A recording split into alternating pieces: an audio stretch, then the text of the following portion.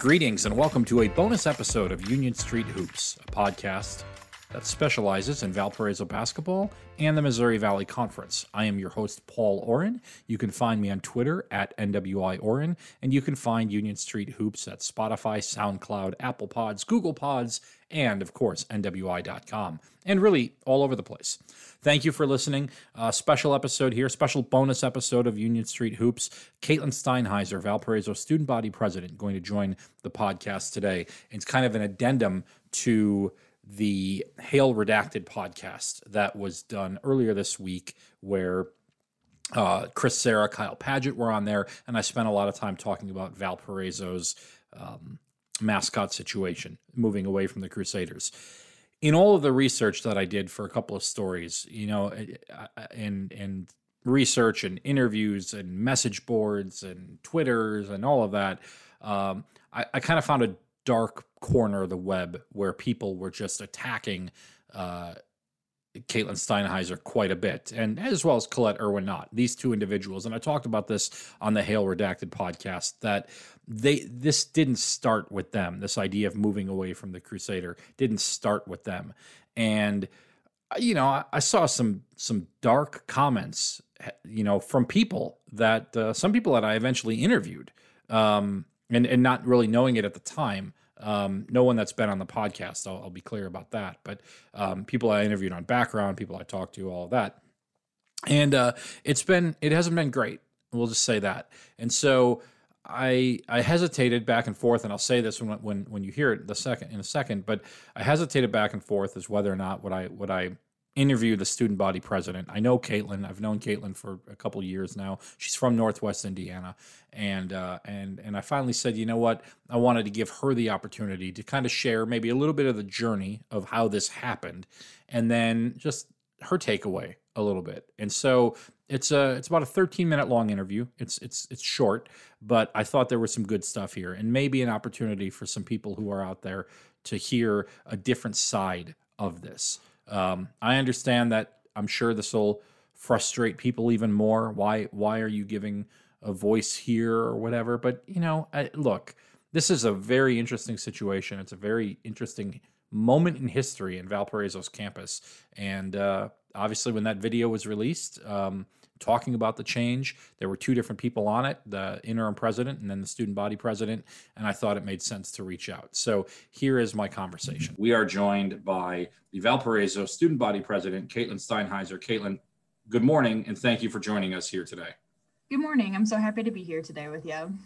Interest of full disclosure, you and I know each other from our time at Valpo, and I was very hesitant to ask you to do this, but I also thought it was very important that you get asked and have an opportunity to have a platform. And I'm sure that 50% of the audience right there has just been like, oh no, another platform. But I thought, you know, I read so much of what was going on, and I thought, I want to give you an opportunity to come on and talk a little bit. So here you are. And I guess from the start, how did this process, how did you get involved in this process? We've talked about the mascot on here.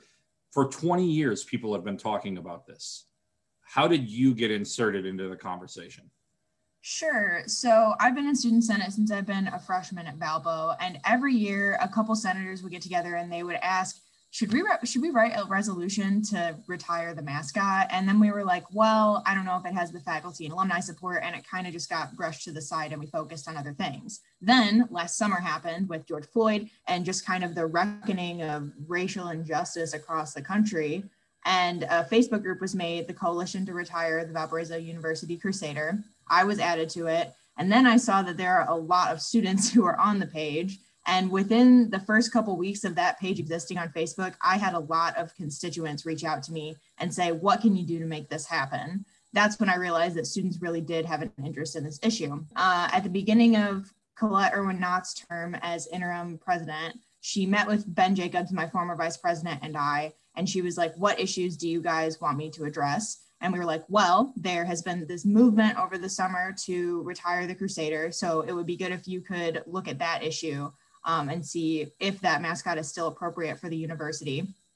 And then the task force was formed And Student Senate passed our resolution saying that we did want the Crusader retired. It passed 20-02, so only 2 senators were opposed to it. And then Faculty Senate passed their resolution. The Alumni Association passed their resolution. Then it all kind of came to a head when Colette called me into her office on Tuesday, the week that the Crusader retirement was announced. And she said, well, I made my decision. The task force has given me their recommendations. We've looked at the survey data. We're going to be retiring the Crusader, but I want you to be with me in the video if you'd be comfortable with it. And I said, absolutely. I think it's really important for students to be at the forefront of issues like this on our campus, because if I was a prospective student seeing all this happening and I saw a student in this video about this really important topic in the university's history, I would know that I'd be able to make an impact on that campus if I chose Valpo. So that's why I wanted to do it. And Colette definitely said, only if you're comfortable. She didn't make me do anything. And I also didn't ask to be in the video. It was her asking me. There's been some speculation about that. Yeah.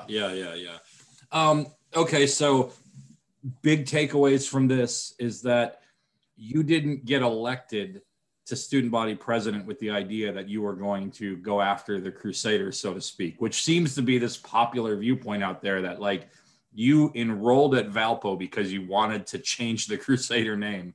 If we back up. Yeah, that is not true. Yeah. Can we back up for a second? A little bit about, like, you're from the area, right?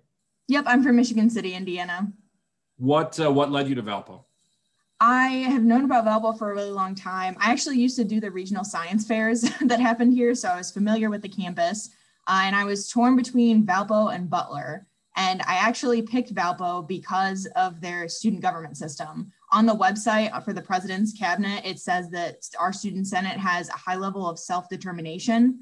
And I couldn't find any other university that A, made all of their governance documents transparent, and B, really said openly that they want students to make change on their campus. I'm a political science major and a communication major, and I want to go into public service one day. So I knew that experiential learning in college would be a really big part of preparing myself for that. So that's why I picked Valpo. All right, now I'll ask you a tough question. You're all the things that you are on campus, you're not an athlete. And there has been some criticism about, should the people making this decision, should it come from non-athletes? And there has just been a lot of who, and then the broader discussion is who owns the nickname? Does the nickname, the mascot, does it represent the athletic teams? Does it represent the university? Does it represent all of those things? Who gets to have a seat at the table in the conversation about it? These are all, I know these are all things that people are talking about. On that vein, just what's your reaction to a pocket of people, former athletes, being furious about this when they realize that it's non-athletes that are making the decision? I feel like the caveat that it's non-athletes making the decision is not entirely true because of the survey. The decision was based heavily on the survey data, which I would also like to say I have not seen. I just know that they made the decision based on the survey data. So former athletes did have a chance to get involved with this. However, I really liked what Mark LaBarbera had to say about the Crusader and its role on our campus. Everyone on campus identifies with this mascot, and it's the athletic department's job to kind of give them something to root for with the mascot. So I feel like while athletes obviously have a really big connection to the mascot, and I respect that, I empathize with that. I listened to your last podcast. They said they put their body on the line for the Crusader. And I know that athletes go through a lot, but I also hope that they're putting their bodies on the line for the university. And I feel like if we do change the mascot, then non-athletes who maybe felt isolated or didn't support the mascot will be more likely to engage in those athletic events and support our athletics on campus. So I really do think it is a campus-wide issue, while I do believe that former athletes and current athletes have a valuable perspective. Some interesting comments have come your way over the last week. Did you have a sense when this announcement was made how much of a firestorm this could set off? Oh yeah, for sure. That was part of the conversation that I had with Colette. Because she was like, are you comfortable being in this video? it does not end with the video. It's going to be going on for the foreseeable future. People are going to be upset about this. And I said yes. And we both knew what was coming, and we both knew it would be worse because we're women, frankly. A lot of the comments that we've received have been very sexist. And the one thing that did surprise me is I expected these comments to come from people outside of the university community. Anytime a college changes its mascot because it's connected to something negative, people are like, oh, political correctness, wokeness, whatever. But I expected that to come from outside of the university. It has been absolutely gutting to see some of the things that our alumni have been saying about me, someone they've never met, when I've been taught that our alumni community is a resource for students, and they're people that we can reach out to and help us grow, and they want to help us with our Valpo experience. I think that this is a really good moment for the university community to kind of look in the mirror and consider the role that empathy plays in their lives. There was a part of me that was going to say, hey, can you bring like 5 of the worst comments to the table? But I just don't feel like you have to. I'm not going to ask you to relive a lot of those. I just say that I've read some of the stuff and it's wrong. I do want to ask this because you're in the college age right now, and so much of the blowback to this has been this is cancel culture, this is woke culture, this is all that. I pointed out that in 1941, Valpo changed their mascot using a lot of the same terminology that's out there right now, that people are blaming on us. When you hear that criticism, cancel culture, woke culture, all of that, how do you react to that? I just don't think it's applicable to this situation at all.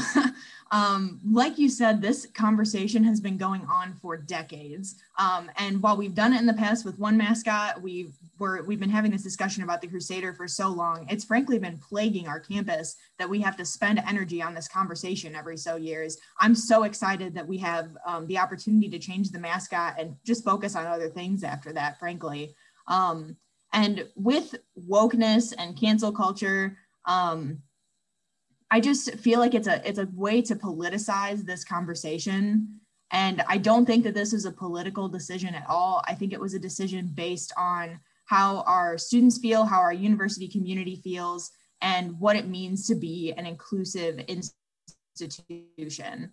And when you start putting those labels on it, like wokeness and cancel culture, it just politicizes the issue unnecessarily. I guess I'll end with this. Do you have a thought of what you would like to see Valpo named? I just want it to be something that unifies the campus, frankly. I know that they're starting to pull the mascot committee together, and I know that there are going to be students on that committee. I will not be one of the students on that committee. I do want to say that. I think it's important that because I'm graduating pretty soon, that we have a student who's going to be here for the next couple of years sitting on that committee. And I do know for a fact that they have student athlete representation already on that committee. So I just hope they pick something that unifies the campus and something that makes people happy to root for Valpo. I've heard of at least one person who I think is going to be on the committee, and they're a member of the basketball team. So I think there will certainly be some connection to athletes on this committee. So Caitlin, thank you so much for taking the time to join. I know that it's just been an odd week, and I know that you have not been everyone's favorite. I will say I do want to wrap with this because I thought this was important. At the end of the last podcast I did, Hail Redacted, I was interviewing an individual named Kyle Paget who was very against changing the name. But toward the end of the podcast, he alluded that he'd sent you an email and reached out to you and just said how brave you were and courageous and things like that. I would imagine while you got a lot of negative blowback, have you gotten some positive kind of things as well? And just kind of how has that made you, what's been your impression of that? Oh, of course. Yeah. I've had people reaching out to me, former student body presidents, a lot of former athletes actually have reached out to me saying that they're happy that we're making the change. And that just shows the really bright future that our campus has. While I really don't want to focus on all of the negative comments that have been happening online, right? Like it happens. I'm going into public service. This is just going to be something that's in my career. The university has made a really wonderful choice to change something that has been divisive for so many years. And I'm also really happy that globally we have people celebrating this news as well. Like some of the more positive things that I took away from this experience is that this story was in the New York Times, it was in ESPN, and our messaging hit a global audience to let people know Valpo is an inclusive place. We're moving forward. Come join us. And I think some of the positive comments that I've heard from people on social media, in my email, even on some of the message boards, believe it or not, that is reflective of that. Well, you were in the New York Times, you're on ESPN.com, and now you've been on Union Street Hoops. So that's the triumvirate. It completes the triangle. Great job. Thank you, Caitlin, very much, and best of luck here going forward. Thank you.